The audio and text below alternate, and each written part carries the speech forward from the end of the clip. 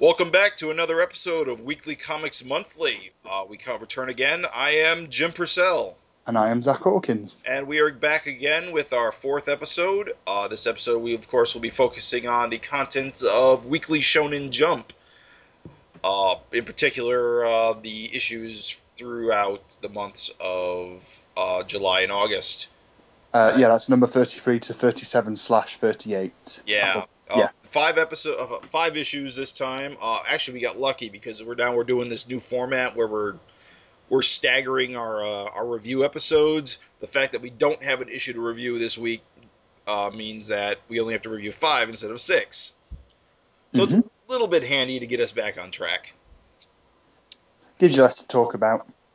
We also didn't have to rush and read an entire issue in a few hours. Yeah.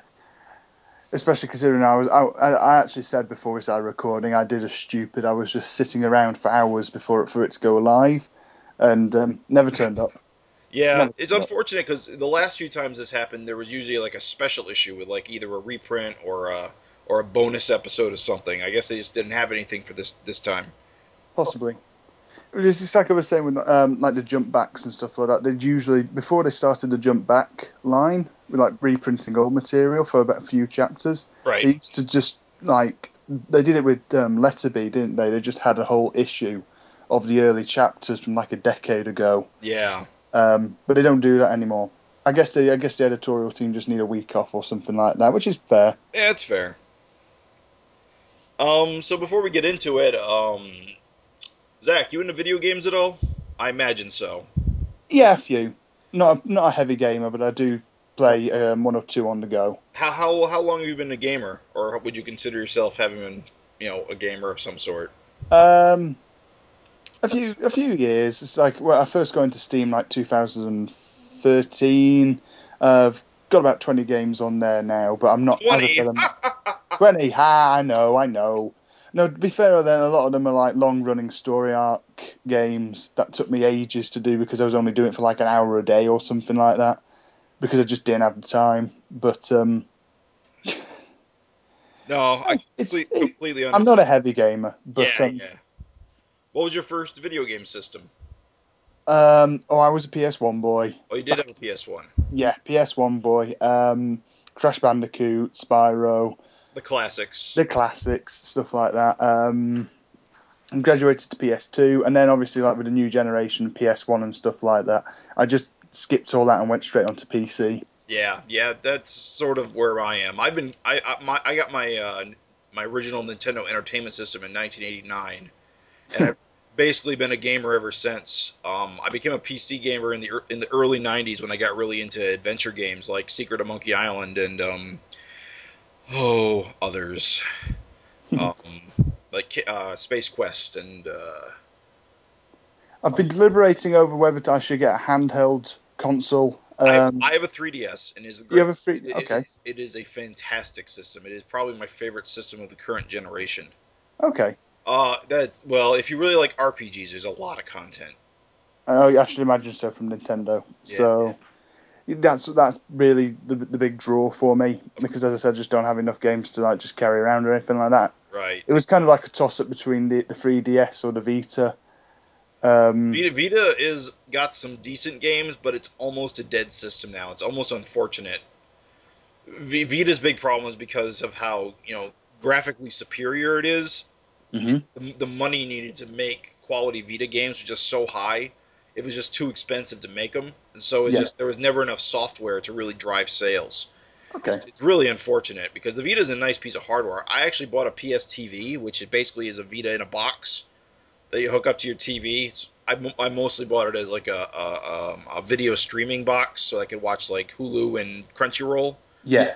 But I can play Vita games on it too, and I could download stuff off the PSN store, which is nice because a lot of PS1 era stuff is all compatible. It's a nice piece of hardware. It's good. It's unfortunately expensive and doesn't have the software. Yeah. 3DS has the opposite problem, where it has the software and it has the support, but it's a little bit graphically inferior. Well, I will say that because being a fan of like handheld fighting games and stuff like that, it's like looking at the Vita, they have correct me if I'm wrong, but is there a Vita version for like things like Mortal Kombat and stuff like that? There's a whole bunch of fighting games on the Vita, like Blue Blaze, Guilty Gear. I think Marvel vs. Capcom 3 got a port to it. Good, yeah. They all have online play. But the problem with that is there's no local play on any of them because it's considered a handheld device, of course. Yeah. So I can play them on my Vita TV, but I can't play them locally with my friends like I would if I had a PS3. That sucks a bit. It does suck a bit, actually, because I do love fighting games, and I always look for opportunities to play more fighting games, which is another reason why I like being a PC gamer right now, because there's a lot more fighting games on PC than there were like 10 years ago. Mm-hmm. But this is what I was saying about the 3DS. The deal breaker for the 3DS for me was Smash Brothers on 3DS. So because I didn't play the original Smash Brothers. That was before my time. Mm-hmm. Melee was around my time, but I never, as I said, I was a PS1 boy, so I never played. But Brawl came out when I got away. Did I say I skipped the third generation? You did, you sort of. I did get away. I didn't use it as much as I probably should have done. Still have it, actually. Well, a lot of people will consider Wii a previous generation system because it's two GameCubes taped together.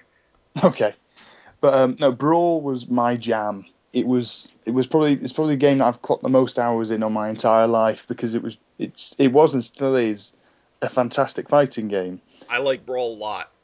So when I heard that obviously they released a new Smash Brothers, I was just like, well, I don't want to shell out for a Wii U. Right. But I might get a 3DS for it. Well, I can tell you I have it on 3DS. It's the only version I have, and I like it a lot on 3DS.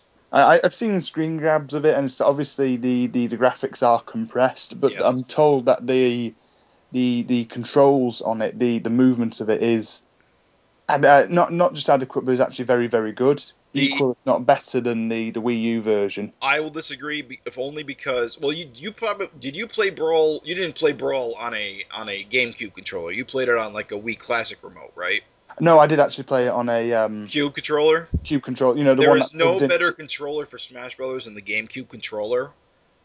That said, the 3DS controls are adequate. Okay.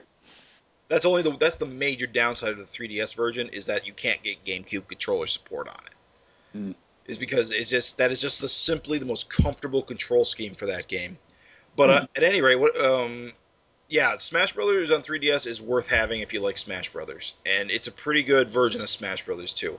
Is the DLC available on it? Yes, all the DLC. I just bought because I just want Ryu. Oh yeah, I just bought Ryu. He plays great. He plays a lot different than any other character in the game. I heard this. He has input moves, which is bananas. I just thought it was absolutely crazy. Years ago, you would never have imagined you'd have all the different Nintendo and Sega, and I think there's one or two Capcom characters in there. I could be mistaken. Mega Man. Oh, Mega Man, of course. All together in one game, one fighting game. You would never, ever have thought it would happen. And you know what's hilarious? These kind of things happen all the time in Japan. There's another game on 3DS called Project Cross Zone, which has characters from Sega, Namco, Capcom. Wasn't this actually what's happening in the Mega Man Sonic comics at the minute? Yeah, they're just bringing all these different characters. As I understand it, there's a big crossover. It has Mega Man and Sonic are the main characters, but they've got characters from Street Fighter. Who else was in this? Alex Kidd. I haven't been reading, unfortunately. I really like the first Sonic Mega Man crossover, but it was just too expensive this time. There seems to be a lot more tie-in comics this time. Okay. But yeah, big crossovers are becoming more of a thing. And of course, again in Japan, they got like Super Robot Wars, which has like all the mech series, all the different programs. It's crazy to think there's a game where I can play as a Macross character, a Gundam character, and a Votoms character all in the same game. I know. And they had the Evangelion characters in one point. Oh, and Eva characters, and Gurren Lagann. Everything. Yeah, that's practically an institution. And we'll never get them here because the licensing is just too insane. Impossible. Yeah. Which is to be expected. I still think it's amazing we managed to get Tatsunoko versus Capcom. Right. So you have a Wii, so you've played that. I've played that. That is one of my favorite versus games Capcom ever made. It's very good. I like it more than Marvel vs. Capcom 3. Yeah. I think it's a little bit more of a sane game because it doesn't have because the combos in Marvel vs. Capcom 3 are just I can't even tell what's going on half the time. I paid £15 for it second hand. It was pretty rare by that point, so Yeah, I that's thought good. That's a good deal. Yeah, and I thought the £15 was worth it for the opening animation. Yeah. It was just a cool game. It was very good. I really want to play it again now. I might have a couple of rounds later on. Unfortunately, we can't play each other because Nintendo discontinued the online play. Yeah, I've heard that. Bugger. So you're a big fighting game fan, eh? I am a bit. It is. I think it's, as I said to do, it just pleases a part in my brain that it's easy to slip into and out of because, as I said, I played a few big, long-running story arc games, but I played them so sparsely it just got like. It's fun. It's fun just to have a button masher. We may need to chit chat about that in the future. Because I'm if I do get 3DS, I'll drop. Well, you play PC. You got Steam, right? Oh yes, of course. We could be playing Street Fighter 4. We could be playing all the King of Fighters games. I can even get you set up with Fightcade, and we can play all the arcade games. Like, yeah, awesome. As I said, I've never really played any of the fighting games online. Only with like Anonymous. Like when they did still have the Wii network system, I did play quite a few of the Anonymous. Playing Tatsunoko? I don't remember doing any of the online for Tatsunoko, but I know I did for Brawl. Right. That was my most disappointing part about Brawl was its online play was just so not laggy. Laggy was another big problem. It was just so hard. That's probably why it put me off for years. And you always had to play in like 4-player mode. Yeah. Yeah, it was an unfortunate. That was a bit of a shame. Because there'd always be two people who obviously knew each other and they timed in at the same time on the same server, and they'd just team up against another person or whatever. It was that kind of what put me off it. I mentioned Mortal Kombat earlier. I kind of want to get into the new Mortal Kombat game. Yeah, I heard Mortal Kombat X is a pretty good game in general. I've watched a couple of playthroughs with people like Jacksepticeye and people like that on YouTube, but I just want to play it because I think it's the only game in the world where I'll ever be able to pit Jason Voorhees against the Predator. Yes. Yeah, that's another game that's got some good, really interesting DLC choices. At some point in the future, we'll get Killer Instinct on PC, and then we can play as Rash from Battletoads. Oh God! No way did the Battletoads characters actually make guest appearances outside of their own game. No, that just happened. Did it? Yeah, Rash is now a Killer Instinct character. Oh, fuck. God. Fighting games are fun right now. Yeah, they are. As I said, I just like. Well, it makes sense because Battletoads was created by Rare, and Killer Instinct was created by Rare, and so they're all owned by Microsoft now. So there's no reason not to have them in the game. Yeah. So the whole, we've been talking about games a little while, so we should probably get rolling on to the Jump. Yeah. The Jump content. Right off the bat, let's talk about the latest what's the word I'm looking for? Jumpstart series. Oh yes. Just real quick, there isn't a lot to say about it. It was called Best Blue, and it was about competitive swimming. And it's about as interesting as it sounds. Yeah. But as I said, I think it's trying to ride off the back of Free, which is a swimming series. I think it was originally a novel, and then it became a TV series, and now it's a manga about 5 kids learning to swim competitively. It was a decent little series. It had massive popularity, but I just don't think it captured the series. It captured the concept as well as it could have done, and Best Blue doesn't, live up to it. I think Free kind of sucked all the potential out of the genre. The genre. I know there's loads of other swimming series, but I'm sure sports manga are huge. So there's a sports manga for everything. I just don't think I'd bother reading any others, to be honest. And Best Blue, doesn't seem to have secured itself a place as Yeah, a it ran 3 episodes and we haven't seen it in 3 weeks, so I don't think it's likely it's coming back. no. It probably won't even survive in Japan for more than 6 months or less. Unlike Straighten Up, which I thought was going to do really badly. That was the dancing series from a Yeah, while yeah, ago. I actually like that one a lot. That was the one about competitive dance. It looks like it's bound to be a hit because it's in the top 5 consistently. Really? So yeah, I it's I not kind going of want anywhere. that one to come back. I mean, it was charming in its own way. It's possible. It possibly will if it's like becomes a sleeper hit with the West or something like this. I thought its two lead characters, boy and girl characters, were really cute. They were Yeah, really charming. there wasn't a sleazy any kind of romance to it like in Nisekoi Yeah. or in anything else like that. It was a pretty much hand on heart, honest rom-com, but the romance wasn't the base concept for the series. It was actually a good dancing series to Right. boot. I think that's what makes a good sports manga is basically it tries to teach its audience about something.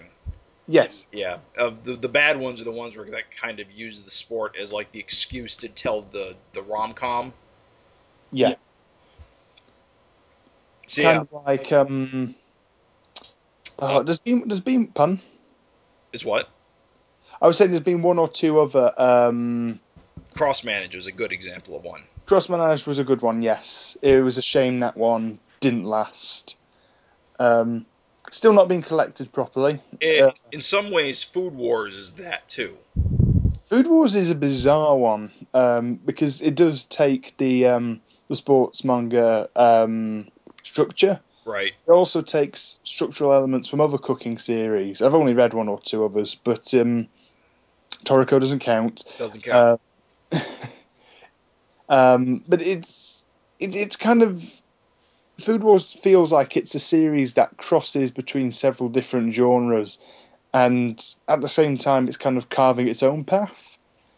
Yeah. I've enjoyed. The school is completely unrealistic. Oh yeah, of But course. the culinary things they talk about are fairly grounded in reality. The main one for the last couple of chapters has obviously been like the pulled pork Buns. pepper buns. That's basically like a pie pastry or something similar to that. So it sounds good, at least. It's probably realistic. You could probably find a recipe for it online, but or in any cookbook or anything, whatever. But I can't cook for the life of me, so. Yeah. Me neither. I wish I could cook. I wish I could cook. It's just too much effort, though. Yeah. It gets expensive quickly. That's why this is most unrealistic, because they get to just test everything they want with like no budget constraints.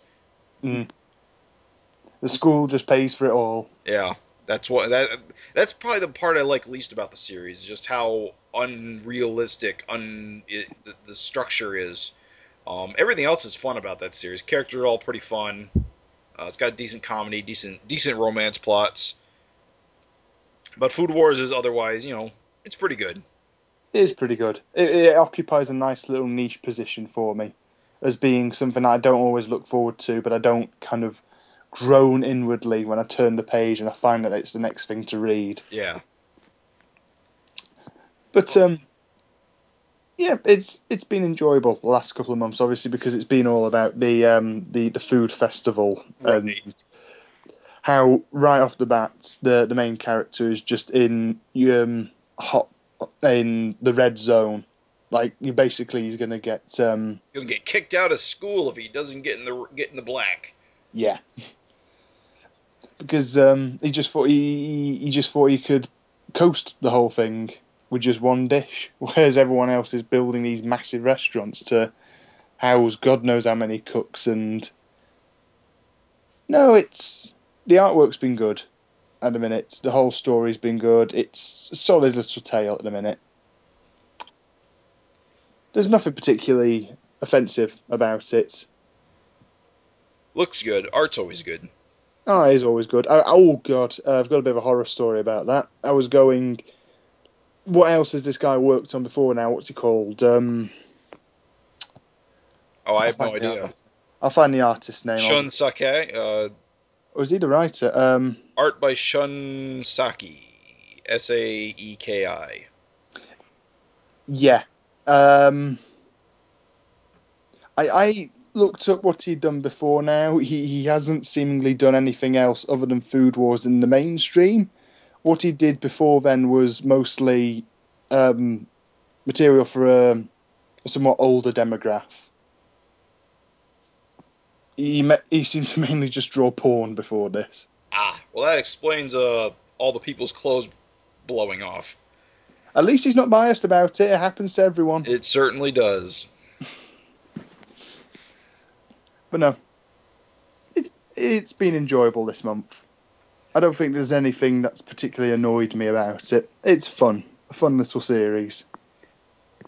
But I don't think it excites me quite as much as One Piece has the last week. Not last week, the whole month. One Piece has been great. So, chapter 795 in issue, what is this? This is 36. We catch up with the rest of the crew we haven't seen in a while. They've been on the next island?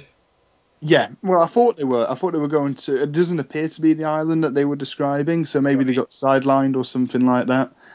But they were heading to Zhao, which I think is the next island. Because the whole One Piece structure obviously is based on each arc being focused on a different island. Right. And now that the Dressrosa arc is finished, they're going to obviously head off to the next one. But I don't know where they are at the minute. Their ship seems to be made of a sponge. I seem to recall that have been a situation a few months ago. No, they're on another island. Yeah. Yeah, and it's got really weird consistency. It's hard to run on the ground. I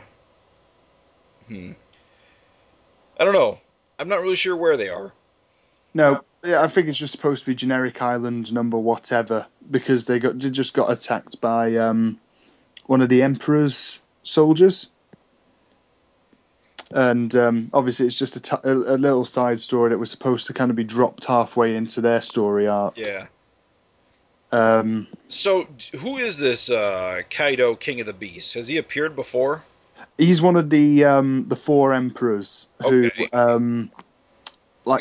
the guys who are above Don Flamingo. Above Don Flamingo, yeah, they're the ones who kind of govern the New World oceans. They're the strongest pirates. Kaido was. No, we never saw Kaido before. He was only described, and Whitebeard, who was one of the previous emperors, said that he was literally the strongest pirate in the world. I see. And he's like the only person who could potentially find the One Piece treasure. Right. So he's basically the only candidate besides Luffy to become king of the pirates. So it's the One Piece. But this was the first time we actually saw him. Okay. So he's a biggin. He is a biggin. Trying to kill himself for some reason. His hobby is, throwing himself off high places, apparently. But it was unusual to see a character just so casually thrown in, because there's been a massive build-up for him. It's like he was first mentioned in like chapter 100. Really? So yeah. So long ago. Long time ago. It was round about then, but he's not what I expected. No? It's like I expected him to be a member of Blackbeard's crew. It's because there was a member of Gold Rogers, who was obviously the guy who laid the One Piece treasure and before handing himself in and like created the pirate legacy. There was a member of his crew who sold him out to the Navy, and a lot of people were speculating that he was that unnamed character, but apparently it's not. I always thought it was a bit of a ropey thing, but I always also seemed to be the kind of thing that Oda would do. Gotcha. But no, he seems to be a completely new, unrelated character who's he's obviously not aware that Doflamingo has been beaten yet. But no, it was also interesting to see the some of the previous characters returning. So you've got Yeah, Nami and yeah, I forget the other one's names. I haven't seen them enough to really remember what they're called. Sanji and Chopper. Yeah, And okay. Brooks the Skeleton, I think. Yeah, he is. But this was an interesting thing I actually found about Nami was you can find it on Google Images, her original concept design from like way back in like 1993. And I think if Oda had gone with that design, she would have been a much more interesting character. Yeah. She's like, it's like she's got a cyborg leg and arm, and she's like some kind of half pirate, half Viking thing with metric shit ton of axes and stuff strapped to her and stuff like that. Yikes. It was, and then obviously it's like this is a common criticism for Oda. He can only seem to draw one woman, one hemotype, yeah, and it's all Nami. He used to be able to draw quite a few different hemotypes, so he probably knows what sells now. Yeah, which is a little bit sad at the end of the day, isn't it? It sure is, and he's good for it. Oh yeah, but he clearly has his signature style, and he definitely caters to it. It's a shame, but no, it's I did like how Skeleton Guy and the other one get swept away in the water, and Nami's got to go after them because they can't swim because of their powers. Because Devil Fruit users can't swim. So I think actually, out of the entire crew, Nami and Frankie are literally the only ones who aren't Devil Fruit users. So they're the only ones who can actually do anything useful if the ship sinks. And Frankie probably would just sink to the bottom of the sea. Anyway, because I think that was actually a pun at one point because he's too fucking heavy. So what you get for being a robot? A cyborg, even. But it's pretty much the same it's been for the last couple of weeks. Is Usopp a Devil Fruit user? Oh, no, he's not. No, he's not. I didn't think so. He's not, no, because he's just a sniper, isn't he? Everyone else is, so... That's, One Piece this month, basically, has just been the wind down arc from Dressrosa, but it seems finally, like in the last chapter... Yeah, they're on the move again, because the Navy's after him again. Yeah. The reprieve is over. Because it took, like, a week for Luffy to just wake up. Which is funny because he wasn't actually the most beat up out of all of them, so... Yeah, the Law was, right? Yeah, Law was the one who got shot like 20 times. So, and he's still somehow up before everyone else. Well, his whole deal is that he can heal, right? He's got like healing powers. I'm unclear on his abilities. I think it's like a teleport thing. Like he can create a bubble and he can teleport things from certain places to other places within the bubble. Right. But of course, I didn't realize he could actually take things out of his own body like that. Yeah. Like I know he's done it with other people's hearts before now, but I didn't know he could do it with like so specific he could take little bullets out. But no, as I said, that pretty much sums up everything about One Piece this month. Yeah. But it has been an enjoyable wind down, but also set up. Yep. Because that's how Oda seems to do things between arcs. He does things congruently. So there will be, rather than be like, say, 2 chapters of wind down and then 2 chapters of setup, he'll do 4 chapters of like split setup, wind down, alternating like that. So it's like he's already building on the world for the next story arc, but he's also deconstructing the Dressrosa arc. So hopefully in the next month they'll finally start the next arc proper. So what else we got? Black Clover Yeah. has been pretty good in general. It's basically keeping to its usual thing where everyone dismisses. Shoot, I just forget his name. Asta. Asta, and then he pulls his sword out and just kicks everyone's asses, Yeah. showing off. I think this month's also just basically been, here's a metric shit ton of characters. They're all going to be important at some point. Remember them. Remember them. 400 chapters from now, they'll be important. They'll be important. Oh, no. I will say, though, Wizard King, best character so far. Yeah, he's a lot of fun because why do I like him so much? I think I like him because he's not an idiot, I guess. He knows the score. Yeah.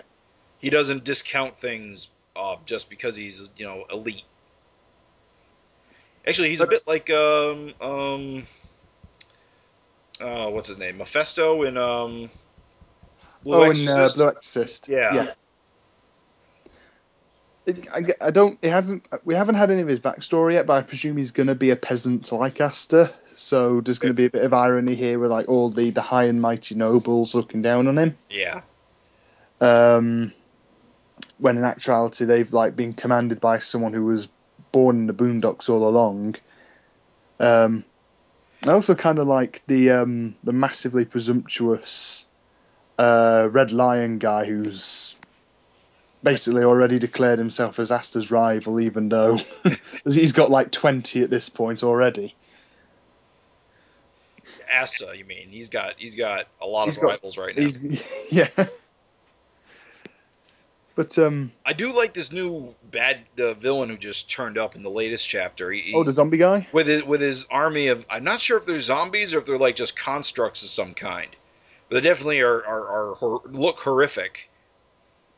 Yeah, very deep sunk eyes and rotten bits of flesh falling off, and I think they might be like shadow creatures because he seems to be able to generate them at will. Yeah. I think it's been a relatively good month, as I said, because it's just basically being set up for the next arc, which is obviously... Do you know what I got vibes of from this? I got vibes of Defo from 2000 AD. Oh, yeah. With the whole reek thing and the... that was the first thing I thought of when we saw these... hordes of it definitely feels more like that than it does like something like Walking Dead or something. Correct, yeah, because they're controlled, of course, by a leader character. Yeah, they're not just a shambling horde. Yeah, they have purpose, or at least they're being unleashed towards a purpose. And of course, all the elites are going to go and kick his ass. But, yeah. They're all going to get their ass kicked. Get a little humility kicked into them. Yeah. Yeah, right. No. One thing I also liked is Golden Dawn, the super elite ones, the highest ranked wizards. Right. Everyone else is constructing these really cool like wind eagles and lions made of flame and stuff. Golden Dawn get the really tacky chariots and stuff like that. Everything just looks naff, but they consider themselves to be the high and mighty ones. Oh, but there's the Blue Rose thing with bloody Swamp Thing or whatever the hell that was. What? What are you talking about? Oh, the Blue Rose wizards. They seem to create Swamp Thing out of nowhere in one panel. Oh yeah, okay, yeah, I see what you're saying. Yeah, it's like a big swamp plant monster. Yeah. As like a transport device. That's a bit odd. But I think I keep saying "but" today. Sorry. I think this is just basically like the same kind of story arc as what happened fairly early on with Bleach when they just set up the hierarchy, right? And all the different like squads and stuff like that, and all the different captains. Because you need your captains and your squads and your rankings. Yeah. I mean, how else are you going to be able to determine a future tournament arc? I know. Which, I'll talk about One Punch Man in a bit, but that series seems to be going that direction as well. But it's It's been. I really like the art. Something clicked with the arts for me this month, and it's. I think I've kind of been underappreciating it, underselling it so far. Yeah, it does. I think I thought it looked good too. it's very solid artwork, especially in comparison to some of the series we've had jump started. I haven't had very good artwork. I know this is the guy's. What's his name? The publisher. The creator. Even.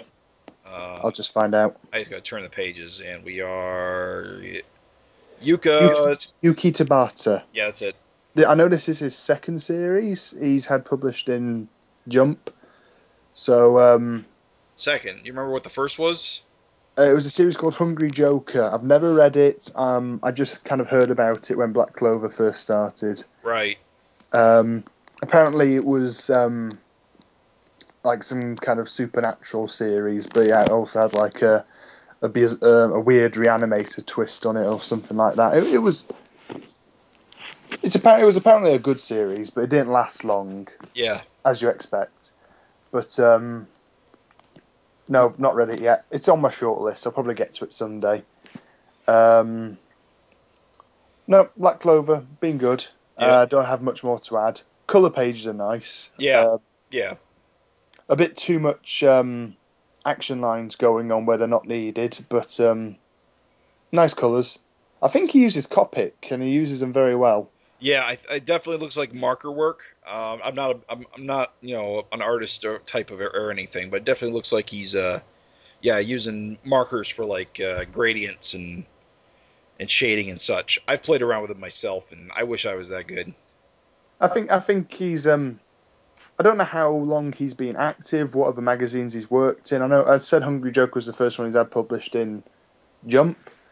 And this Black Clover is obviously his second. I don't know how many years of a veteran artist he is, but I think the art quality is good enough to suggest he's been around a while, right. Possibly. This is what's always interested me with things about reading manga is the attitudes are different to Western comics. Western comic book writers will obviously like cut their teeth on things like self-published comics and stuff first. Right. You wonder if like there's a myriad of like anthologies out in Japan that are like for new creators to like jump into and just publish their early works and I think that's what the cut their teeth. I think that's what all the porn comics are for. Oh. Wow. That's what. Well, I don't know for certain, but that's what I hear is that a lot of the unofficial doujin scene, a lot of your like up and coming creators have to go through that to get noticed. Oh. Now here I was thinking that I'd one day see like early works of Hirohiko Araki published in English, and there's no, it's all porn. It's all porn. So you mentioned Bleach. We should probably talk a little bit about Bleach. Oh yeah, Bleach. Go on. Just come on. I love Mayuri.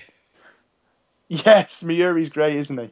Has he been around for a long time? At this point, he's the only character I actually give a shit about. Yeah. He's always been probably my favourite character anyway. Has he been around for a long time? He was one of the earlier captains introduced, like round about, I'm going to mince my numbers here, but chapter 90, I believe. Okay. Yeah, round about then. But he's, unlike all the other characters which have had like a fairly consistent design, he's the one who's like had the most radical redesigns over his, like his face paint's changed, his hood. His costumes changed and stuff like that, but he's always been this psychopathic scientist type archetype. Yeah. That's what I like about him. And these latest chapters I'm kind of been doing what I like Bleach the most for is just having weird characters fight even weirder bad things. Like this big hand. Pernida, yeah. It is weird, isn't it? Just, I don't know what I think with that Kubo at the minute. At times I just think he's trolling around it's just like, if you think about the internal mythology of like Rayo and all the things that Kubo has said is like the lore of the Bleach universe, the fact that Rayo's right arm would be a villain is complete bullshit. Yeah. But I've kind of got to the point now where I'm just like, well, it's Kubo, so I expect it to be bullshit, so I'm just going to roll with it. I'm never really been clear on the right hand of who you said?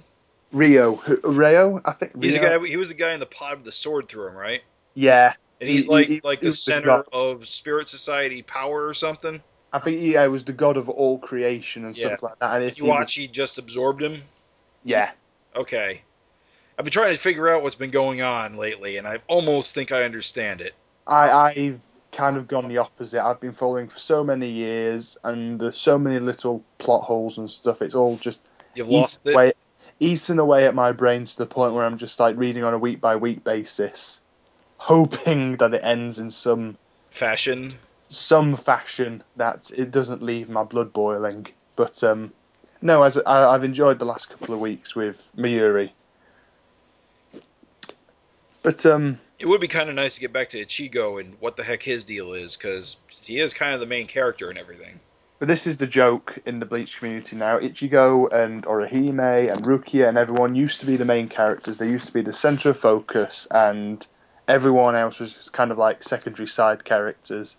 It's got to the point now where nobody actually cares about Ichigo anymore. In fact, most people think he's quite dull. And most people just want to know about the captains and stuff like that. But as I said, the series has changed an awful lot over a decade and a half. But it's not the series I used to fall in love with. I will give Kubo this. His artwork is as good now as it has ever been. But I do kind of think once he finishes Bleach, he should just leave it at being like an illustrator and team up with someone who can actually write when he's not on meds. That's why Bleach was at its peak, because he was on medication. Oh, was that it? Basically, right? Yeah. He was on some kind of antidepressant or something like that, and as soon as he came off it, Bleach's writing quality dropped. Really? Yeah. Sad to say that, but that is what happened. But as I said, fantastic artwork. I really do think Kubo's a great artist, but not that great a writer these days. It's unfortunate. He can do the crazy bullshit, but he can't do like a consistent long-running story, which Bleach, is supposed to be. Is supposed to be, correct, yeah. You can have all these crazy ideas together. I've always wondered what would Bleach have been like if it followed the legacy type story arc, right? Rather than just having Ichigo. If Ichigo's story had finished at the Soul Society arc, the end of the third story arc, yeah, then I would have been fine with that, and then moved it onto a different character, like moved it onto one of the captains or something like that. Fine, but the fact that he's always focused on Ichigo has, dragged the series down a little bit, because there's 1,000,001 characters, and he can't fill out each and every single one of them with a backstory like he seems to want to. And his chapters are noticeably shorter than a lot of other series. Yeah. It's what's become known as the cushion series, because it's consistently at the bottom of the ranking, but it won't get axed because it's like tradition. Right. Because it's been around for so long, and it used to be one of the... Is it really that low? Is it really at the bottom? Consistently. Wow. In the last couple of weeks, the only thing that's superseded it are Devilly Man and Lady Justice. Oh no, Devilly Man! No, please don't. That's probably going to get axed. Kagami Gami's actually been given a boost. Good. It's back in the top 10, so that's not going to get axed. That's survived a while now, actually. Yeah. That was back in January, and it's still around. That's good. It is good. Keep it. Bleach. Bring it to us. Yeah. Bleach, I've no idea when it's going to end at this point. Kubo said back in 2012 that he'll finish it by the end of 2013. We're in 2015, it's still not finished. But I think Panida's like... No, Panida isn't the last Quincy, is he? So we've got those other three guys to deal with. Sniper Guy, 4 Analog... The right Askin like Navara, who I will say, Baggy Pants Guy. He's pretty cool. Oh, and Uryu, who nobody gives a shit about anymore. Poor Bleach. Um, Sorry, I ranted on no, and on. no, you can rant about Bleach all you want. Kubo, get good. Mm. Get good, Scrub. So My Hero Academia continues to be consistently epic. Yes. These last 4 issues have basically been a protracted fight scene with some of the best choreography in the book right now. Mm-hmm. It's just you always know where everyone is, and you always know what they're doing. You don't get confused as to like basic panel to panel continuity. Yeah. I did like how going up against Stein, Midoriya knew he wasn't going to be able to win on a one-on-one, so he just sent out a text message to basically everyone on his friend list. And the only person who figured it out was his rival. Thanks, Shoto. I don't think Shoto's actually like a rival. No? I think he's literally like a friend now, especially after he like kicked Midoriya's ass in the tournament. Right. I think Bakugo, the Explodey guy, is the rival. The rival. Yeah, that the makes rival. sense. I'm surprised All Might didn't answer first, because apparently he could travel at like the speed of light and all that. Apparently All Might's losing his powers though, isn't he? He's getting weaker and weaker and weaker, so he can't actually perhaps turn up on time. But I'm surprised more characters didn't turn up in the time it took Shoto and everyone else to beat Stein. Because I think he's definitely down after the most recent chapter. Yeah, that was a great conclusion to that fight. Broken rib cage, broken jaw. He's not getting up. I do have to say I am surprised to see Todoroki using both his fire and his ice powers. I could have swore at the end of the tournament arc he was still unsure about using his ice powers. Maybe I misinterpreted it, that he's now comfortable with using both. I thought it was his fire powers he was uncomfortable with using. Right. Because he doesn't... Right. The whole thing with his dad. Yeah. Oh, that's right. He uses his ice powers. He doesn't use his fire powers. No. I think he's kind of come over that a bit now, because isn't he working for his dad as part of the internship or something like that? Right. His logic being he wanted to know why his dad was regarded as the number 2 hero when he's such a dork, such a jerk. Yeah, Endeavor is an arsehole. He's a wife beater. He is. Yay, this is the kind of guy we want as a hero. Kind of guy who mentally manipulates his entire family. It's just to breed the kid he wanted. Didn't work. Well, he got the powers he wanted, the power combination he wanted. He didn't get the kid he wanted. No. But I liked the team up idea, because I don't know what it is, but in general in shonen comics, if the hero was put up against a villain like this, he would take it one-on-one. He'd either lose, there'd be something where he would still win at the end of the day, single-handedly. Right. He would be the integral part. Yeah. But the fact that Midoriya did call for help, I don't know whether I was looking too deeply into this, but it does feel like an old superhero comic where it'd be like, a big team up between 2 characters, and it's like it would be on the cover and everything like that. It would be a big revolutionary event and everything like that. Hero Academia, I think, successfully straggles being both a superhero comic and a shonen comic, a shonen manga. It definitely walks the line there. Without kind of dipping into one or the other too deeply.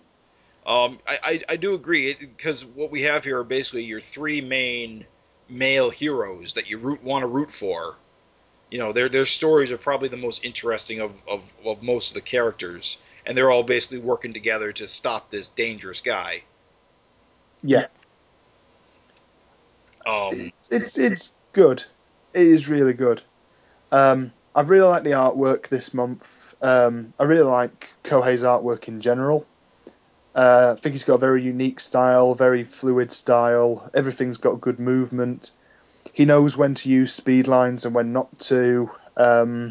Everyone looks visually distinct. There's no same face going on. Yeah, that's not a problem. You can always tell who you're looking at. But he's not afraid to experiment with character designs. Like, even if a person is physically looking like a human, he can give them like pink skin or antenna, or some people who'll give big bulking bodies, and he's very good at creating new character designs and stuff like that. It's like there's a couple of generic heroes in this, but they're still visually distinctive. Right. We've got the guy with the whole Native American Indian get-up. We've got the Cayman Rider looking guy.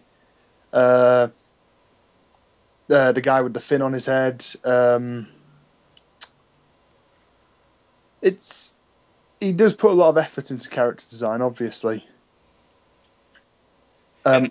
Stein himself looks cool. Oh yeah. He does look like a Rob Liefeld nightmare, but he's all straps and swords and pouches. Yeah.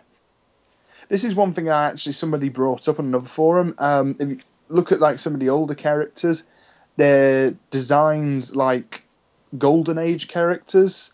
Then some of the younger ones look like Silver and Bronze Age character designs. Yep. And then every of the students, the new ones, are like kind of new era superhero designs, quite practical looking.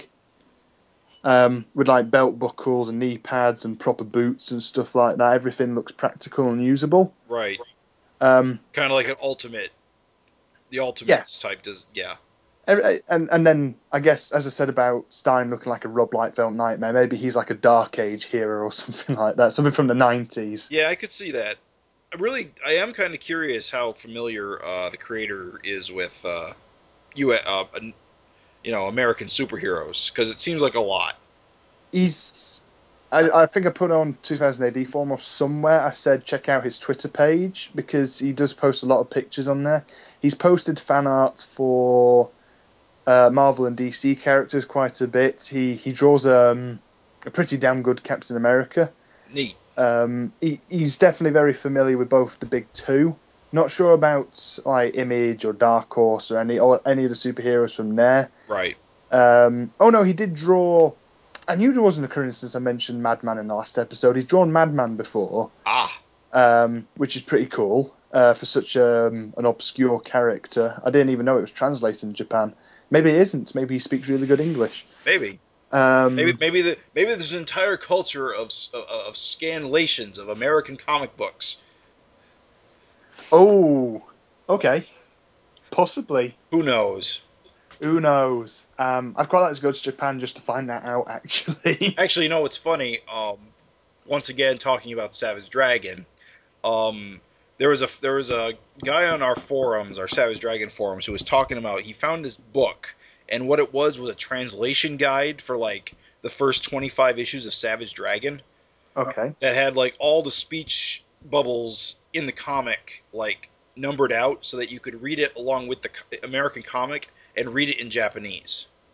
Oh. So there's like for like more obscure stuff, they have like translation guides put out by by fans. And we were trying to track down a copy of the thing, and we didn't have any luck. But apparently it existed, so it must be like a thing over in Japan. There is a culture of taking American comics then and adding subtitles, well, not subtitles, but like side notes. Right. Actually translating the bubbles, but not actually, replacing the letters. Right. Something like that. It'd be like a separate booklet that you would just read along with it. Oh, that's interesting. Yeah. That's one way of doing it. One last thing about Hero Academia is something that was brought up on the Crunchyroll forum is it seems as likely as any other series to be, if there was a crossover between a Western comic and a manga, Hero Academia seems as good a candidate as any to cross over with a American superhero comic. Is there any particular title you'd like to see crossover with Hero Academia? I think Well, two things on that score. I think like X-Men might be a good choice.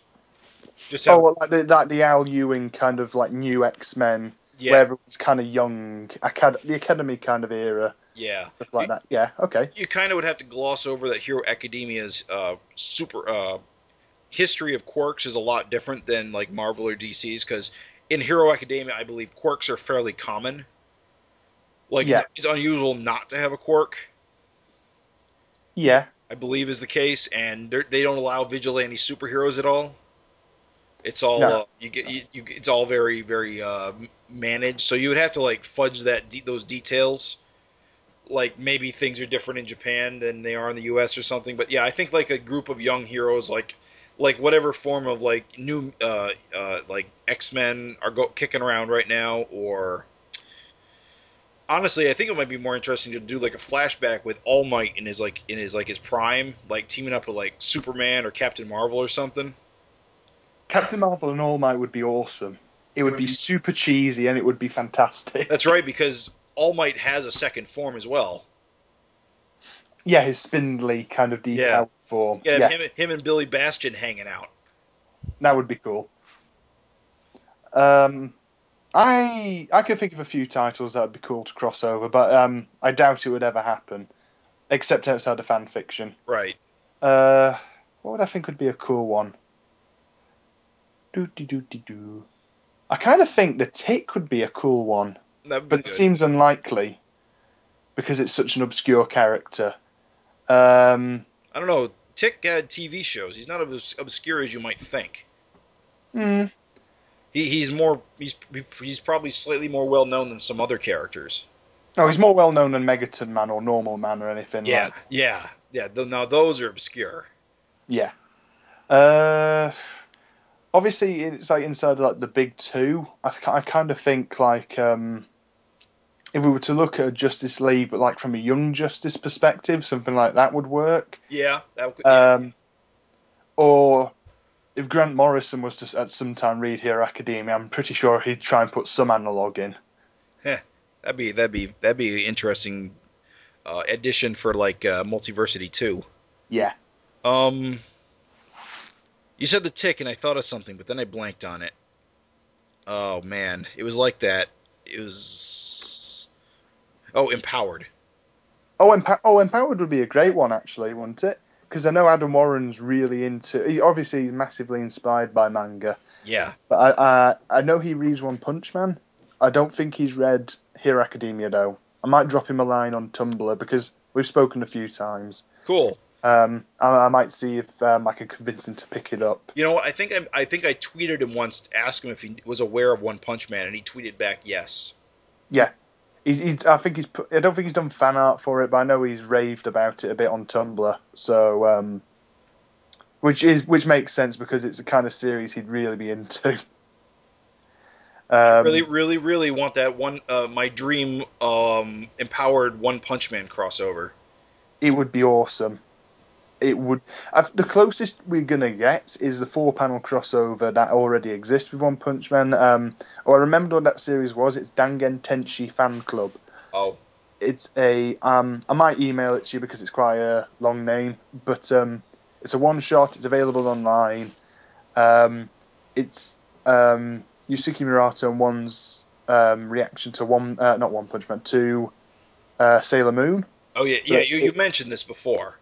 yeah, it is a magical kind of girl series, Yeah, but the twist is that whereas the protagonists of usually those kind of things are like pure and it's always about the better good and always about protecting your friends. The main character is a pompous, arrogant, self-loving egotist. okay. Basically, it's that kind of character that's so fantastic in One Punch Man.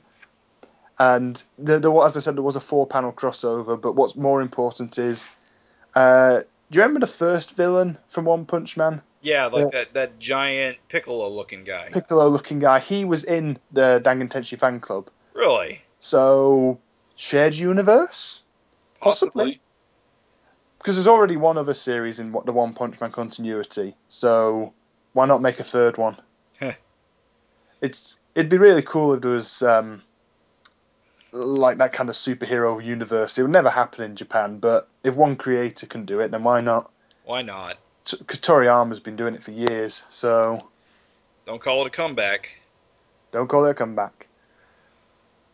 So I read Jayco again the other day, actually. You did? Yes. The whole thing? Yep. It stands up very well, especially in one go.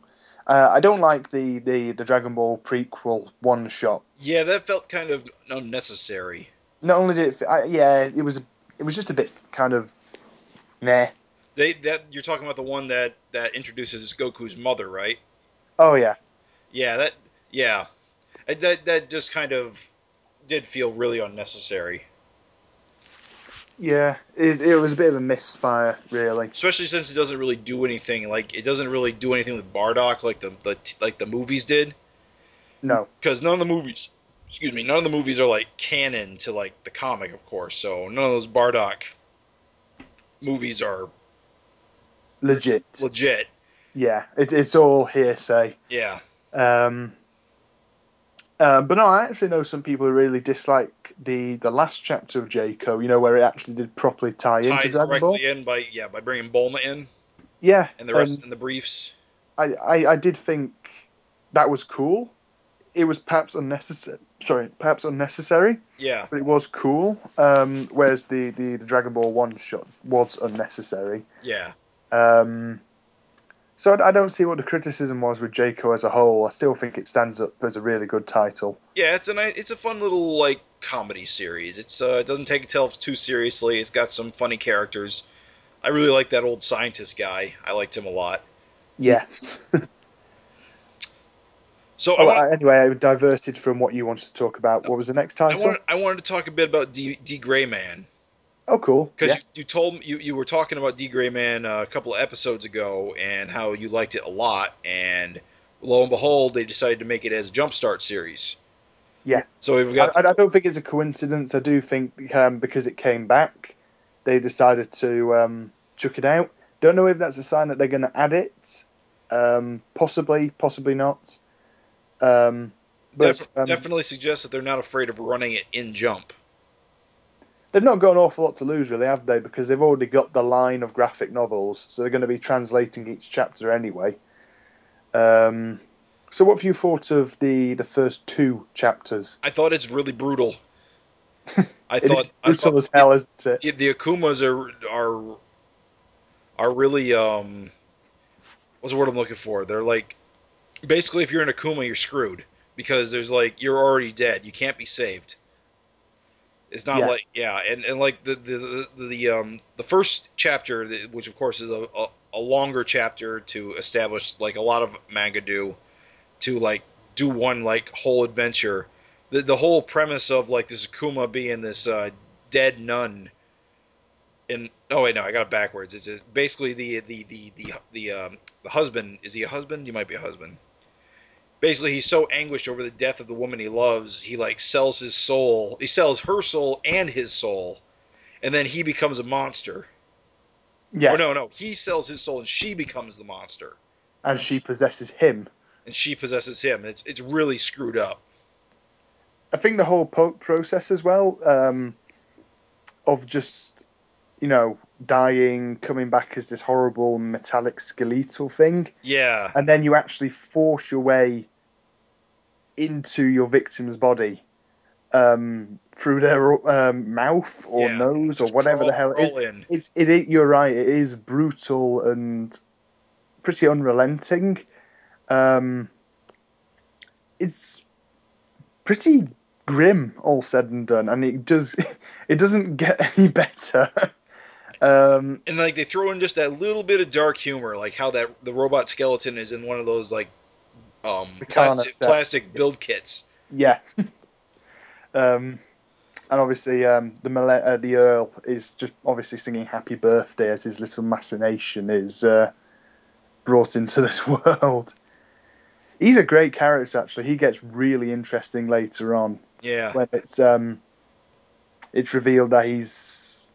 I won't spoil anything, but he is an interesting little villain later on. But he's not actually the main antagonist per se. Of course not. It's cool. It's great. Obviously, the second chapter was like part one of two. Bloody hell! I forgot how the nun actually died. I'm just flicking through the first chapter again. I forgot a massive steel cross fell on her. Yeah, just I don't know. I can't remember if it was random. It was just random act, or if like it was done on purpose. It was. No, the thread snapped. You know, the big rope holding it up. Yeah. Who has a cross that big in a church hanging from a rope? Right directly. You're asking for someone to die. Right directly above the organist. That's really stupid now I think about it. So yeah, it's really good. I kind of hope we get another chapter out of it before it goes away. I think I'm gonna pick up the first book or two at some point. So I'll give it a try. I'd say it is worth reading.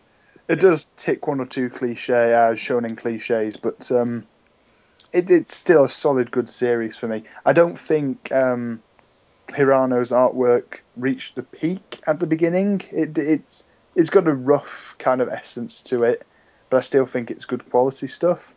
I particularly like how she uses atmosphere and stuff like that. The street scenes are all very good, and then you've got the scenes with like the Earl appearing in the graveyard in front of the grieving widower, with the very stylistic moon. I'll just give you a reference. Page 229 in chapter 1. It's with like all the stylistic gravestones and everything like that. It's very 2D in comparison to the rest of it. But I think her artwork in later chapters was absolutely fantastic. Well, I guess we'll find out. She's been around for a while, but she was ill for a bit, so that's why the series was away for like... Yeah, it was on hiatus for a while, right? Its return is like a big deal. Yeah. Which is... there was quite a bit of fanfare on that first day it was announced, but now everybody's just kind of lapsed back into, oh, well, it's back, I guess. Yeah. Which is, I mean, it's great. I'm happy. I've read the new chapter, and there's a few plot holes, but then that's what you expect from something that's been away for 4 years, when it used to be a weekly title. Yeah. What else is there? Do you want to talk a little bit Toriko? Yeah, if you wish. How long have we been recording for? Oh, a little while. We're going over an hour now. We could talk quickly about Toriko if you want. Okay. What have you thought of the beginning? Because this has been like the one where it's just thrown you into the new story arc. Yeah, we're doing a cooking competition. Yeah, so that's a cool twist on the tournament setup. I like all this backstory about this. What's his name? Yuda. Yuda, yeah, he's cool. Yeah, it's kind of good and nice to get some backstory on him and what makes him tick. He's got a cool design to him, and I like him. Yeah, I don't know how long it'll be before we see Toriko and Sunny and Coco and Zebra and everyone like that, because they've all just buggered off elsewhere. So it'll be a while before we see them again. But it's nice that he's actually fleshing out the characters who tagged along. Yeah, they are actually getting a bit of fleshing out, which is cool. What do you think of these the villain? Well, yeah, the kind of villains of this arc. They got apparently they're spirits who have like taken over other people's bodies, and they wear masks to like indicate as such. Yeah, that confused me a little bit. Did they wear the mask to indicate that they're not possessed, or to indicate that they are possessed, or? Because no one takes the mask off, so I was a little confused myself. Yeah, that I didn't feel that was properly explained, but I might just need to read it again. The villains are interesting. Food spirits have obviously been around for a while now as a modus operandi, or a way of explaining how the whole gourmet world works. Right. Particularly like how now all 5 of the main characters have like an alter ego, which is the Right. food spirit. The food demon. The food demons, yeah. I'd like to see more of them actually, because besides Toriko, we haven't actually seen a hell of a lot of everyone else's. Because Toriko's got 2. He's got the red blood cells and the white blood cells. So, main character is OP as shit. Right. No, it's. Hang on. The whole the Heracles the horse Nightmare horse arc that was like a year ago, wasn't it? The Nightmare. Oh yeah, that was about a year ago. Yeah. It doesn't feel that long ago, but can't believe we've only been through the monkey arc since then. God damn it, Monkey! I kind of hope he turns up again, the Monkey King. Yeah. Because he was a great character. I'm not really digging the villains in this arc, because in the last one, the Monkey King was just such a great character. Yeah, he was just like such a very super powerful beast. They didn't actually beat him in the end as well, so I think he is like supposed to be the strongest of the 10 kings, or is it the meteor whale that's in this zone? I don't know. One thing I did like was the whole civilization inside a gigantic clamshell. Yeah, that's one of those really clever design things that this series has a lot of. Yeah. Just really bizarre, really huge creatures. The impossibly massive size of the shell and everything that lives in it. I think they say it's something like 4 times the size of North America, also. Yeah, it's just impossibly big. Ridiculous.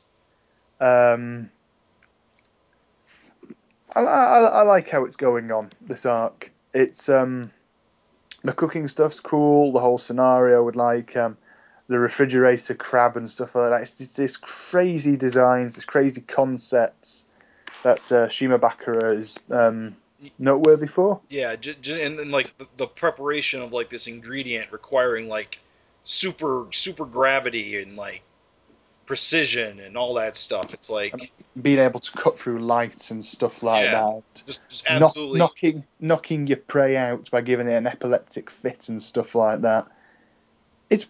I didn't think the idea of giving an epileptic fit was a good idea considering Japan's history, but right.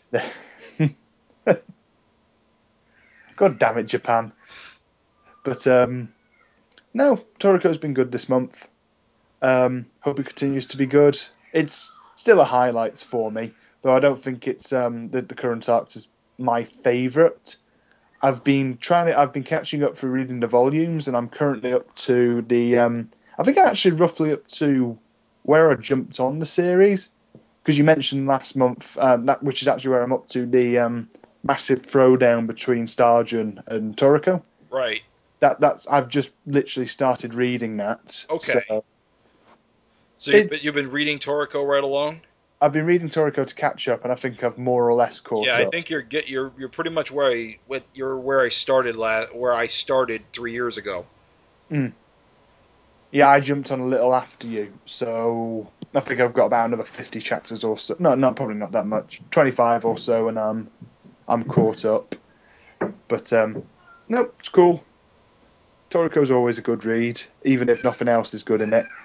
I do think Shimabakura's uncertain as to whether he wants to wrap it up or prolong it. What, Toriko? Toriko, yeah. It's hard to say if he's wrapping up or winding up. Yeah. Okay, so Weekly Shonen Jump. I gotta say, the last month has been pretty good in general. Yeah, One Piece and Black Clover and even Food Wars really just. Oh, and of course My Hero Academia. No, it's just overall it's been great. Yeah. Thrill of the month for me is Hero Academia. Close second to Toriko. No, Toriko is a second. Everything else is still excellent as per. Not World Trigger. Black Clover is growing increasingly in my favour, so that's good. Good times. It's still an excellent anthology at the minute. It's just a shame that there's not enough One Punch Man. Yeah. And too bad there's no issue this week. But Yeah. that just means there'll be four issues. Will there be four issues? Yeah, there should be four issues for us to review next month. Yeah, it's nice and tidy. So What? Oh, so sorry. so yeah, last after last episode ended, you mentioned a comic to me while we were chit chatting. It was called what was it called? It was called Bacchus, Yes. which was a series by a creator by Eddie Campbell, who is best probably known for the art as being the artist on Alan Moore's From Hell. That was primarily where I knew him from before. Yeah. Yeah, so I I'll be did honest, recognize I'm him. not a fan of From Hell. I've tried to read it a couple times, but it was always I just never really got into it, and it's so long. It's a very stylized. It's one of those Alan Moore tales that I think is very polarizing. Yeah. And the fact that these days you can only seem to pick it up in like an all-in-one massive volume that's literally the only trade of it around Yeah. probably doesn't help some people because you don't have that option of reading it in smaller books, Right. which is, I know for a lot of people, is a draw because you just don't have to, I know looking at a massive omnibus can be daunting for some people and can actually actively put them off reading it. Yeah. But I think I like From Hell, but Bacchus was a new one to me. It was heavily recommended on the 2000 AD forum. Yeah. It's- What it words, is. words of praise were ridiculous to the point where I was just like, right, I'm reading it, and if I don't like it, it's all your guys' faults. And it, I got it. I was reading it off your recommendation. I'm glad you mentioned it because it's really good. It is really good. It's odd as all hell. Oh yeah, it's very odd. For those who don't know, what it appears to be about is about the Greek gods living in well today. It was the 1980s is when it was published. It's an independent comic from the 1980s. It ran in a number of I think magazines. Yeah. I'm a little unclear of where it was serialized in. It looks like it was a little bit all over the place, but it's about thematically it's about living with immortality and how living for thousands of years may not be all it's cracked up to be. Yeah. It's primarily about the Bacchus, the Greek god of wine and revelry, who has lived for like 4 or 5 thousand years, and he's just so burnt out. He's got the deadest face you'll ever see. Yeah, and it's also about what? How do you pronounce his name? Theseus. Joe Theseus. Joe Yeah. Theseus, who is the son of Poseidon. He was the one who slew the Minotaur. From of course Greek myth, Yeah. and of course he also has been living for thousands. He's as a demigod. He's been also living for thousands of years, and he himself has been struggling with the weight of all those years. Although he, on the other hand, has managed to preserve his eternal youth. Yeah. There's also the eyeball kid. Yeah, who is probably the weirdest looking character in the entire book. By far. He's got 16 eyes, or he got 8 pairs of eyes? 10 sets of eyes. And he But was 2 are missing. yeah, and he was accidentally responsible for the death of most of the Greek pantheon way back when. Yeah. And that was kind of I in the first book. Just let me check. The first book you read, was it called Immortality Isn't Forever? Yes. Yes. So you've only read the first book. No, I read the second one as well, which was called Gods of Business. yes, that one. That introduces probably my 3 favourite characters. Yeah. The how are they called? They have a name. Salcon, Creson, and Argoron. I hope I'm pronouncing that right. The trio of, I think they're demigods, but they're also some kind of golem type. Yeah, they want to be the gods of business. Basically, And they want to steal the power of the original pantheon of Zeus, Hades, and Poseidon. Yeah. They've already got Hades, and they've they want They've managed to get Zeus in the events of the second book. right. Through the eyeball kid, so now they just need to get Poseidon. Problem is I don't think Poseidon power actually exists anymore beyond his immortality. Right. So they're a bit screwed with that, but still, it's they're interesting characters, and what I do like about it is the strong mixture of Greek mythology and gang warfare. Right.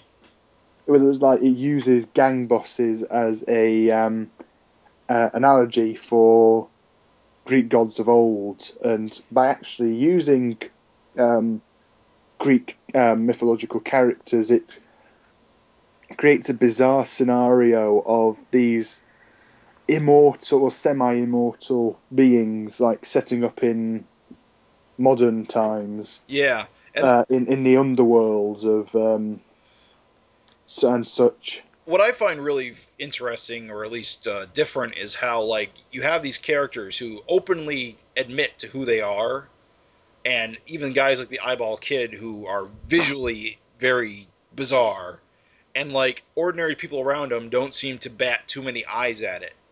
They just, Yeah.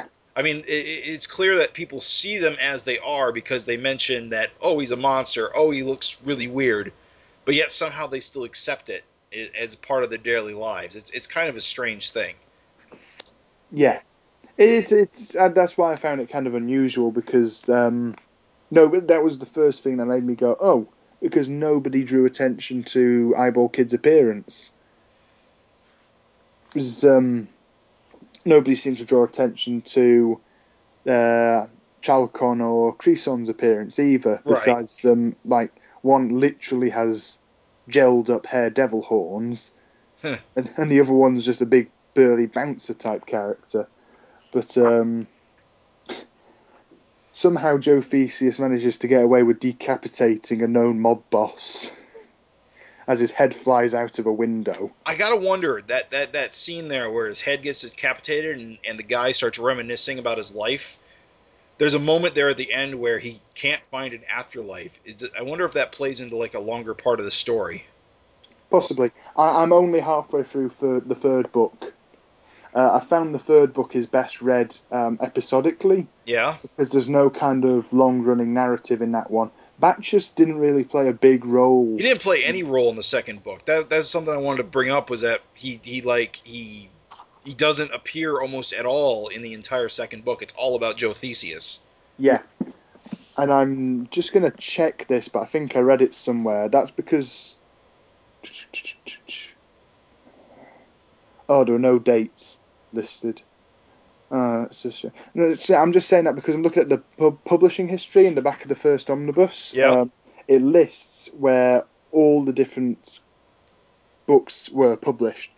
And for some reason, I got it into my head that the second and the third book were published congruently.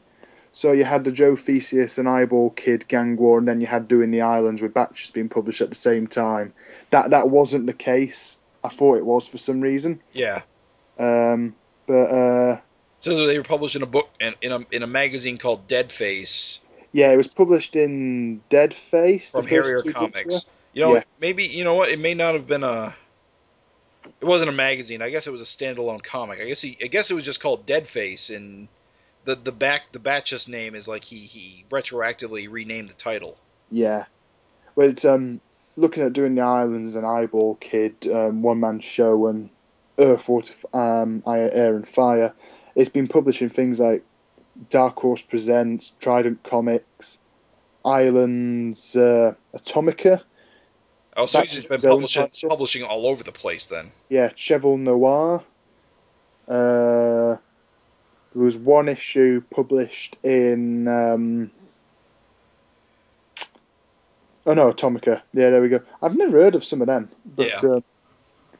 It's definitely like all over the place. You had to be actively looking for it, I presume, in order to find it all.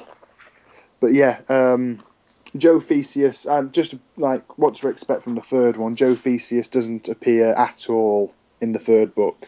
This is all Bacchus's adventures, and it's got Hermes and Ares, and Thanatos, the Grim Reaper, pops up a couple of times. Interesting, yeah. Top Shelf apparently has got the current publishing rights, and they got like 8 volumes of this up on Comixology. So my plan is to start going through them about once a month, I think. Yeah, They're only $8 a pop, so they're pretty affordable. Well, when I got the physical omnibus edition, because they've got like the Amazon price guarantee thing. It's 30 quid RRP. I got it for like half that price. So if I do the same for the second one, I'm getting a buy one get one free really. So, and I'm really enjoying it so far. As I said, it's properly unusual. I didn't know what to make of it at first, but it's the second book and doing the islands has like really won me round with it. I think it's just a really well written, unusual story. One thing I would have noticed about Eddie Campbell's artwork, when he focuses on Bacchus, it's really scribbly and sometimes hyper detailed. But then when you focus on Theseus and Eyeball Kid, it changes style. I thought that was like his art evolving, but now that you mention it, it does seem to switch back and forth whichever one's the focus character. Maybe it was entirely intentional. You might be right about that. He's obviously a very well crafted artist at this point. If he can obviously change his styles, but I can see why he's a cult figure, because it's not the kind of thing that you could give to someone who's been brought up on the material from the big two and expect them to understand it from the get-go. Yeah. He's a very stylized artist. Very different. Very, very, very, very indie, I guess I would call it. I like his covers a lot, though. His painted covers. They all look really good. So yeah, I like that first one with Bacchus just kind of staring at you with his one eye. Yeah. I'm really glad you recommended it to me, because I don't think I would have noticed it otherwise. Yeah. It's interesting, as I said. I think I'm going to say final judgment for when I get to the end of the second omnibus. But I think that's a couple of months off yet. But solid title. Very, very good. Was there another book you wanted to talk about quickly? I wanted to just briefly mention... Now, that one can wait for next time. You sure? Yeah. Guardians 2000? It'll be more relevant on the 2000 AD episode. Oh, I see. Okay. I would talk quickly then about one Shonen Jump volume I've read recently. Okay.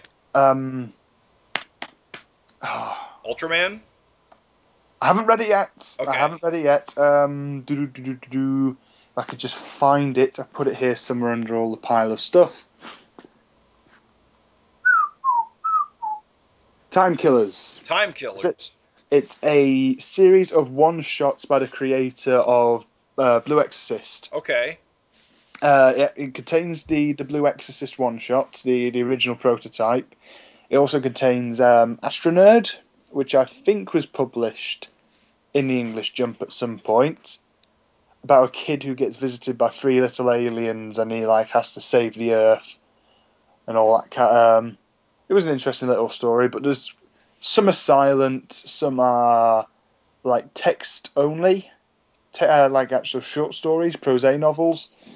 It's quite a big book actually. It's about 400 pages. And who put it out? Viz? Viz put it out. I think it's available digitally. Interesting little book. Didn't enjoy all the stories, but enjoyed quite a lot of them. The Blue Exorcist one shot was basically panel for panel identical to the first couple of chapters, so as to be expected. It's an interesting little comic. Definitely recommended if it's going cheap on a sale or anything like that, but I wouldn't pay full RRP for it. Because as I said, it was a very, very, as with all anthology graphic novels, it can turn out to be a very mixed bag. I see. But it's an interesting little title. I don't know if did the Jump app or the Viz Media app or whatever it is in America get an update recently? Did what? Oh yeah, the Jump app. Yeah, they started selling manga directly through the magazine. Oh, graphic novels. Yeah. Yeah, but we never had that here. We just had the Kindle stuff. Right. That was literally the only way we could get it digitally. But now we can actually get an app for it, which is pretty cool. I gotta say the storefront for it's a little bit shaky. It's not great. It's not as good as the standalone Viz app was. or even just using Did they discontinue that app? I don't know. I don't know if they discontinued it or not. I know I deleted it because I wasn't using it. Okay. But otherwise, in fact, I'm going to check something really quick and see if I still have my previous purchases. Well, I know they have a couple of ways you can access it. Like there's the manga volumes tab. Oh, look, there we go. JoJo's Bizarre Adventure Battle Tendency Volume 2. Yeah, that just came out. And actually, yeah, all my previous purchases through the other app are still valid on the new updated app. I can read all my Toriko volumes through it now. Oh, that's cool. But if you look at like the top of it, you have the all series. I find that's the better way to find it because there's just like little icons. Yeah. That's easier. It does have the same problem the previous app did, where it doesn't have any of the mature content. You can only get the mature stuff through the Kindle app. Well, yeah, that's to be expected, isn't it? We know like parental content and stuff like that. Yeah. It's a shame, which is actually kind of funny because All You Need Is Kill, I would say, is a pretty risque title. But yeah, I know it's weird because a lot of the rating stuff is like all very arbitrary. Like yeah, the publisher chooses that. So but Amazon's rule, if it says 18 plus, you can't put it up for like direct sale. You have to like go through a website. Yeah. Like Amazon does. But I don't know. Like, are you really telling me that Rosario plus Vampire should be read by children? I guess. Mm. Most like what about Assassination Classroom? They wouldn't even run that in Jump because of the title. Now you see that's a really long, interesting story because it was originally supposed to be released in like 2012, but the announcement came just the exact day before Sandy Hook. Right. So yeah, that would do it. That was really bad timing, unbelievably bad timing. So they probably were going to run it until it just became like really uncomfortable to run a title like something with that title. Which is funny because I've read the first 5 volumes, really enjoyable series. It really got nothing that can evenly conceivably, because they're not real guns, they're Nerf guns that are used. Right. And that isn't an edit. I've seen the raw Japanese volumes. They haven't edited it. It's that the weapons used are Nerf guns and those squidgy rubber knives. Gotcha. It's not real murder. It's a game. Also, I think they ran the first chapter in Jump here a couple of months ago. I kind of anticipated they'd follow it up and add it because that's what they did with Food Wars. Right. But I don't know. I don't know. It's odd, but it's nice that they updated the app. And I'm happy that I can now see I can get the new JoJo volume. So yeah, that's me sorted. And actually, all the JoJo volumes. Well, JoJo's another violent series that's right on here, aimed at children. Yeah, you've got people having their blooming face dogs burnt up vertically. I know.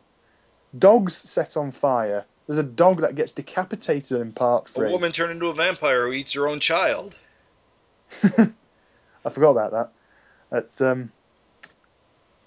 I got the 3rd volume in the post today as well. The first arc. Yeah. Blood. I got that as well. So I'm double dipping for digital and physical. It's pretty much the only series I do double dip on. I would if I was buying it in print, I wouldn't double dip unless I was getting it DRM free. And none of these Viz manga are DRM free. So they might be at some point down the line. Maybe. I don't buy a hell of a lot of my manga digitally anyway. Yeah. So I think if I can make the excuse for one series, just so I can I want to get part 3 in hardback. Right. Because so far all they've got is part 3 out in the paperbacks, and they're heavily edited, censored. Yeah. So right. I'm not buying those versions. I want them to re-release it in unedited, uncensored. Yeah, I'm buying all the JoJo volumes through Amazon because for whatever reason they're cheaper in Kindle version than they are in the app versions. Yeah. All right. I think that pretty much covers everything. Yeah, I think that covers everything. Good. Yeah, I don't got anything else to say. Read a lot of comics this last month. Yeah. And I got a lot more coming up. I mean, I've got the new JoJo volume I want to read. Battle Tendency Volume 2, Book 2. You just told me that new Ultraman manga is out. Yeah. And That's real. It looks really good. it looks really good artistically. I love the idea of Ultraman, and this kind of looks like a more grown-up version of Ultraman. There's actually a new Ultraman TV series that's actually streaming on Crunchyroll, and these shows are really for kids Yeah. as much as you want them to be for adults, because they're trying really hard to sell plastic toys to kids. Yeah, basically. Well, the weird, because the whole premise is that all these small plastic toys are turning into giant monsters, and only Ultraman can stop them. Mm-hmm. And I don't know, there's something about it where it could look a little bit better because they're actually using the same plastic toys they would sell to, in stores. It seems like in the show they should look better, is all. Oh, if we're going to talk about like Sentai and stuff like that, have you read the first issue of the new Godzilla comic? No, Godzilla in Hell? No. Oh. Yeah. Oh, yeah. That. Sorry. I have not. I want to, though, because it's done by James Soke. Only the first issue is done by him. Oh, really? Yeah, because as I was about to say Gandalf then, as Godzilla goes through each level of hell, it's drawn by a different artist. Really? To have worked on him. I don't know who's doing the next one, but it's the guy who did those really cool painted covers for the ongoing series. Really? So that makes me want to read it a little less, because Soki's Godzilla Half Century War is probably my favorite Godzilla anything. It is pretty amazing, isn't it? It's a really good series. It's like everything you like about Godzilla distilled into 5 issues. I know. It is really, really good. I think I should give that a reread as well, actually. The original ongoing series wasn't that great. Right. It was by the guy who wrote the IDW Dread stuff. I can't remember his name off the top of my head. But it got canceled and got restarted as like this new series. Yeah, with a new writer and a new artist, and that was a really good series. That lasted for like 30 odd issues. That was a really, really good run. But it's over now? It's over now, which is why I was surprised about Godzilla in Hell. I didn't know it was happening until I looked at the solicitations for the next week and went, I'll be having that. No, it was a fantastic first issue, and James Stokoi is one of my favourite artists. I just don't think he does enough. I'm still gutted Orc Stein's not been carried on. Yeah. There was another Godzilla series I was really interested in. It was Godzilla Cataclysm, which was like a post-apocalyptic Godzilla series. Yeah, that one went past me. I think I need to get the trade of that. Yeah, the monsters basically destroy the world, and people are living in its ruins, and the monsters are still around. So yeah, that one. That's kind of always been my thing with the Godzilla movies. It's like, well, when you've destroyed the world, what then? Yeah. They're just going to be like, I don't know. I love the Godzilla movies for what they are. It's like I love Ultraman, and I love all that kind of thing. I want Godzilla versus Gamera versus Ultraman, the movie. Do you remember the last time Godzilla had an intercompany crossover? It was with Godzilla. Godzilla, oh yeah, that's right. Not Godzilla, King Kong. Oh, yeah. But there was also TriStar Godzilla, wasn't there? That was in Final Wars. That was cool. Do you know what I really would want? What? And I'm serious. So what crossover I would really die for? Ultraman, Doctor Who. That would be cool. That would be really, really cool. I think that would be something just really different, because a lot of the early '60s Ultraman have kind of that weird sci-fi vibe to them. Yeah, they do feel. I do feel like that with like all the early Ultraman is. It feels like the John Pertwee era. That's what I would say. I'd say Third Doctor, '60s Ultraman. Same thing. Unit and Ultra Q organizations trying to solve some giant monster mystery. Oh, talking about Doctor Who briefly, have you seen the trailer for the new series? I'm actually behind on Doctor Who. I didn't finish the last series, so okay. I got to get caught up. The other thing is I've recently, while driving a lot between dive sites and so on and so forth, I've stopped listening to music and I'm catching up on the Doctor Who audio dramas. I've only ever listened to 2, and they were both really good. I listened to Spare Parts, which is excellent.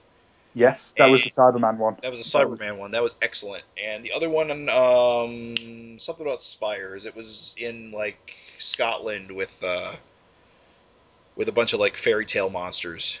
I don't remember that one. Yeah, I don't have my iPod on me, so I can't tell you the title off the top of my head. City of Spires, that's it. Oh, okay. It was I a, it don't was a, it was listen a, to that one. it was a Colin Baker one. Oh, I see. It was I a see. Return to Jamie was in it. Oh, cool. Yeah. No, see, I've been listening more to the spin-off material, focus it because there's a lot of Doctor Who TV series. I've watched a lot of the serials, so I think it'd be cool to listen to some of the worlds of the kind Right. of stuff like that. Gallifrey is a really good one. You've mentioned you're a big Battlestar Galactica fan. I am. You will adore Gallifrey. Really. It's fantastic. It's a sprawling epic. It's the kind of backstory that the planet really needed. The Time Lords are simultaneously these great godlike beings, but they're also these bumbling old men. Romana's the president in this one. Oh, cool. So that's cool. Leela's in it quite a bit. The final series, no spoilers, it's kind of obvious, segues into the Time War. Really cool. The other ones I've been listening to are Jago and Lightfoot. That focuses on the two main supporting characters from the Tom Baker story, Talons of Weng-Chiang. Really cool serial. It's like a Victorian era. You know Jenny Vastra and Strax from the new series? Yes. It's kind of like them, but without the forced commentary.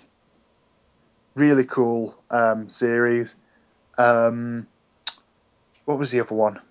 Have you ever seen Remembrance of the Daleks? The Sylvester McCoy one with. No, I haven't seen Remembrance. No, that's you were talking about like the late 60s, early 70s kind of Ultraman, Third Doctor kind of era. Yeah. Sci-fi, that feeling of sci-fi. That was kind of like a throwback, and it had a spin-off for the audio dramas called Countermeasures. That's kind of like a Quatermass of the Pit type story. Okay. That's a really good one. Doesn't make any sense if you haven't watched Remembrance, though. And there was one more I listened to. What was it? Oh, it was a series called The Companion Chronicles, which focuses on like specific companions. They're less like audio dramas and more like audio books, though. Yeah. It's like you'll have one or two people doing all the parts. If there's one you really want to listen to, it's relatively cheap. I think it's like £4 or something like that. So that'll be like $8 digital. Yeah. It's called The Silesian Gambit. It features Fraser Hines as Jamie again. Right. And it's just a quick 2-part story about a group of aliens that try to hold up a bank, and it's really cool. Primarily not just because it's a simple but very effective story, but also because Fraser Hines does an awesome Patrick Troughton impression. Huh. Like I thought they'd actually taken like bits of Patrick Troughton speaking, but they like manipulated it. No, it's Fraser Hines doing an impression of Patrick Troughton. Really good story. It's unfortunate. There was a book bundle that had like all sorts of Doctor Who audiobooks. Big Finish shows that I didn't buy, and it was like all like the Dalek War and Dalek Emperor stuff. The Dalek Empire series was great as well. So I kind of regret not getting all of those when I had the chance. No, if there's another one, I'd highly recommend it, because I actually think what Big Finish are doing with Doctor Who at the minute is better than the TV show. Yeah, it's sad to say that, but it's true. Well, it's actually not a bad thing to use the TV show to like better promote your own product. It's actually very surprising that they've been able to hold on to the rights to keep doing this throughout the run of the TV show, because you'd almost think the showrunners would want to like be the only Doctor Who in town. Well, for years, they could only do stuff for like the old Who. Right. But round about like the 50th anniversary and stuff like that, they started to do more things with the new stuff. Like they got new rights. I think the first one was actually like for the last series of Gallifrey, they had the new Daleks on the cover rather than the classic ones. Oh, that's nice. And that was like a big teaser. The other big one is they got Tom Baker to return as for the TV series. Yeah. Oh, and for to play the Fourth Doctor in some new Fourth Doctor material. Material. Which he didn't want. I don't think either they didn't have the rights for, or he never wanted to do it. No, he definitely wanted to do it, but there was some kind of legal reason that meant he couldn't. That's been fixed now, so he's done quite a few things. fantastic, all very good. But one of the more interesting ones that they've got coming up is Old Doctor's New Villains. So it's like they'll have a fifth Doctor with Weeping Angels. Oh, neat. And Sylvester McCoy will be with a Sycorax story. Those were the guys from like the first Christmas special, with the space rock in the sky. What was the other one? Strax is going to be in a Eighth Doctor story, and I think there was another one, but I can't remember. But no, they're doing some really cool things, like fleshing out classic era Doctors with like new villains that have been introduced, like to give them like more of a like. There's been a metric shit to the Weeping Angel story since they were first introduced. Yeah. And that feels a bit kind of like, well, how come he never bumped into them before? Right. So they're going back and they're like going, oh, well, he did, kind of thing. Because for years people were saying, well, these audio dramas aren't canon. And then Paul McGann did his prequel for the 50th anniversary, and they were literally confirmed as canon because he named all his audio-only companions. Ah. So it'd be a bit awkward if he mentioned those the characters from the movie that nobody cares about. Right. Yeah. No, that's cool. That's cool. I got to listen to more of these. It's just one of those things I haven't gotten around to. It's just there's so many. It's hard to decide where to start. I did the kind of thing where I bought a few physical, went away, never listened to a few, and came back, and I've started buying a lot of them digital now. The problem is the first 50 or the first 100 or so aren't available digitally, and probably never will be because of the amount of time it'll take to go back and render them digitally and make them available, and also because these were created back when it was all like physical only media. Right. And it was completely different contracts. They'd have to hunt down every single actor and write out a new contract. Yeah, you would have to. Yeah, because the royalties structure is different. That makes sense. So we'll probably never see those first, which is a shame because there's some really good ones that deserve to be heard digitally, available cheaper, like there's Dust Breeders and Sword of Orion, all really good stories, but you can't get them now because they're either out of print. No, they're out of print. You can get them for like $5 physically, but online on their official website. But they're selling out at a very fast rate. It's it's a shame they probably won't be ever heard again because they're not available digitally. But as I said, I think we've wrapped up this episode. Yep, sorry, my fault. I talked on and on then. No, that's cool. It's good to be reminded of this stuff sometimes because I definitely want to get back into it at some point. Next episode, of course, will be a 2000 AD episode where we'll be reviewing the next 4 progs. Got some things to look forward to there. I think that new Dark Judges series is going to be starting. That does look cool. Yeah. I like Keck W as a writer, and the art looks really twisted. I don't know if it's going to be like a reimagining or like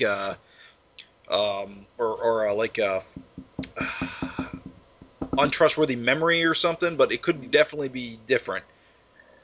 What I'd like about it is in the promotional art, Death takes a background, so Thea, Pharaoh, and Mortis are in the foreground. Yep. I kind of hope it fleshes them out more. Right. So it's like we'll have one chapter about Death, and then the rest of it will be 2 or 3 parters about Thea, Pharaoh, and Mortis.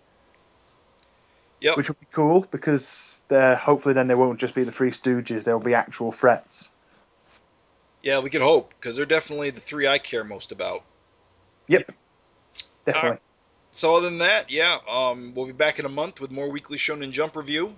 Until then, you can of course write us at Weekly Comics Monthly at yahoo.com. What year is this? Weekly Comics Monthly at gmail.com. You can comment on our website at wcm.guttertrash.net, and of course you can drop us a lot. We don't have a Facebook group yet. We will someday. But yeah. If you have any questions, comments, suggestions, just drop us a line. We'll be here, and we might read your letters on the show. Yep. Love to hear from you. I mean, one thing I was also wondering is in future guest appearances, anyone, guest hosts, regular 2000 AD listeners, if anybody, like any creators, anything like that. Obviously, it'd be from the 2000 AD side. We'd be incredibly lucky if we heard from anyone from Japan. But I think it'd be cool to have like a side episode where like interview a creator or something. Yeah, that definitely would be possible if anyone's interested. I mean, I've run interviews on the Savage Fincast multiple times with comic creators. In my experience, they're pretty easygoing people. Yeah, I'd quite like to get Paul Grist on. That'd be a turn up.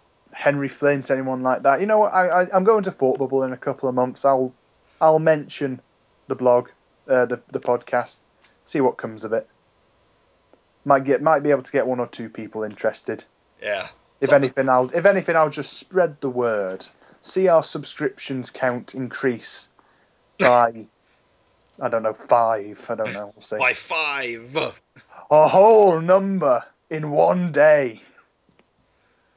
Possibly. So that's something to look forward to, possibly. We'll definitely be trying something like that in the future. Definitely a possibility. Indeed. So until then, I am Jim Purcell. And I'm Zach Hawkins. And thanks for listening, everyone.